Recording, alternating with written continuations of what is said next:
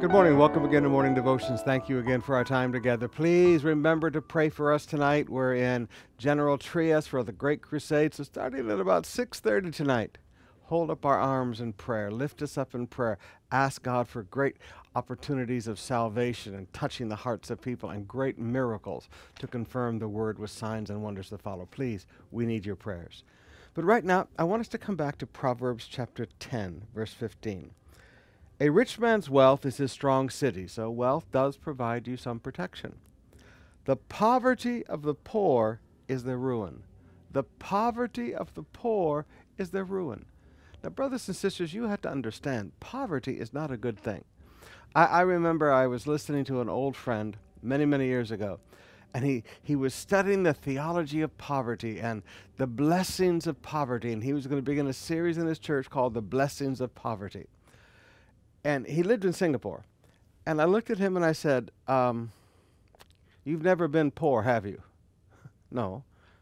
Because if you've ever been poor, you know there's nothing blessed about being poor. Poverty is like a spiritual force that continues to drag a family deeper down. It brings them to total ruin. Everything about poverty steals, kills, and destroys. It's of the devil. People don't have proper food to eat, so their physical bodies are torn up. They don't have money for medicine, so they get even sicker. That means they can't work. That means they have less food. Everything about poverty is this spiritual force of a downward spiral, bringing a family into nothingness. Now, I want to challenge you today. Jesus died on a cross to take the curse of the law. And if you go back to Deuteronomy 28, part of that curse of the law is failure and poverty.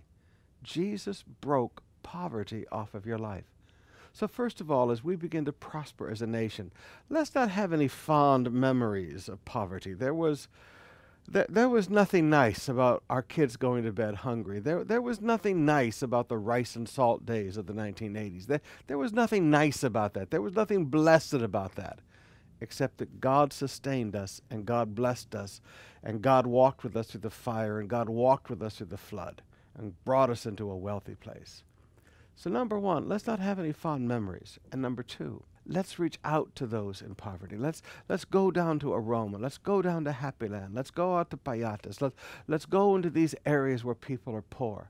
Let's bring them good food that can begin to help them. But more than anything else, let's bring them the bread of life. Let's bring them Jesus. Jesus, we can't change somebody's life, but Jesus will forgive their sins and break poverty off of their lives.